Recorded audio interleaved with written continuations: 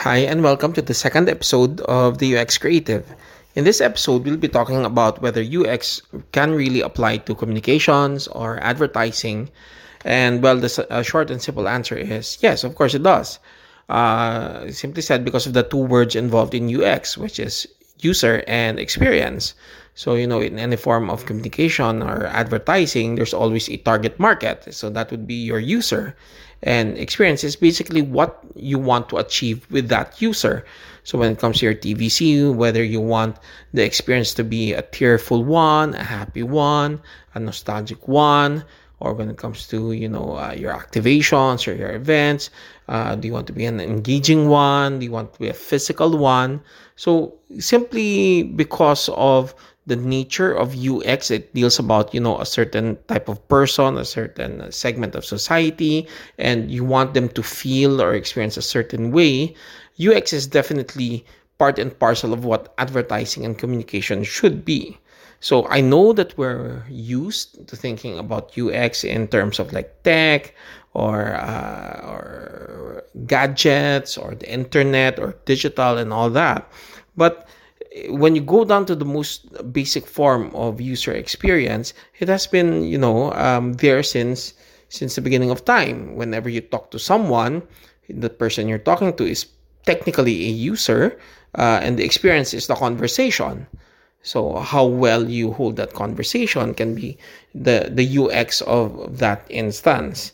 Now, what's amazing about UX is that used properly, in terms of advertising or communications, it can serve to do two things. One, it can inspire a great story. Because, I think it was a teacher of mine in college who once said that there are only seven story archetypes in the world, and every other story just revolves around one of those seven themes. Which just goes to show there's really nothing original, but what makes every user experience unique are the little details. So when you go into these great themes about love or conquering hardships and adventure, redemption, all that, it's the user experience, the fine details that makes every story a bit different. And that's what makes it inspiring. It inspires great stories, and it goes around in a circle, because when you are inspired by a user experience or an experience of a human being to create these great stories, and you're able to tell that story to someone else, that person has a different user experience and propagates that cycle of storytelling.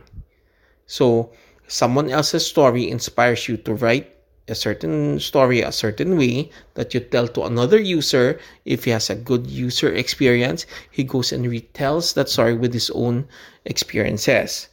So that is how UX is integrated into communications and advertising, because UX is about relevance, and relevance is about the user.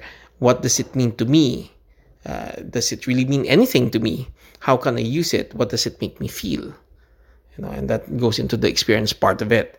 Now, there's actually something very close to UX in the advertising world. Nowadays we call it inciting and strategy. So the inciting is the part where we delve into the human story, so the UX part of it, and the strategy is how we utilize that UX. Of course, there's a very different methodology when it comes to UX as per design thinking, and inciting and strategy as per advertising. But they use some of the same techniques, and it's really just a matter of expanding how you view all these advertising and communication strategic techniques with regards to design thinking, because design thinking is just a bit more flexible. Not just a bit, I mean, it's a lot flexible. Advertising does tend to be a bit rigid, but design thinking and how it uses UX is able to open the door a lot further and make for a more interesting and richer storytelling.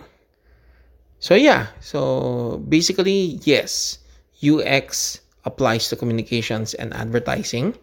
It has been applied to advertising under different name, but the rules that design thinking has imposed on UX as part of the methodology is simply just, very loose, very fluid, allows for a lot more freedom and a lot more expression.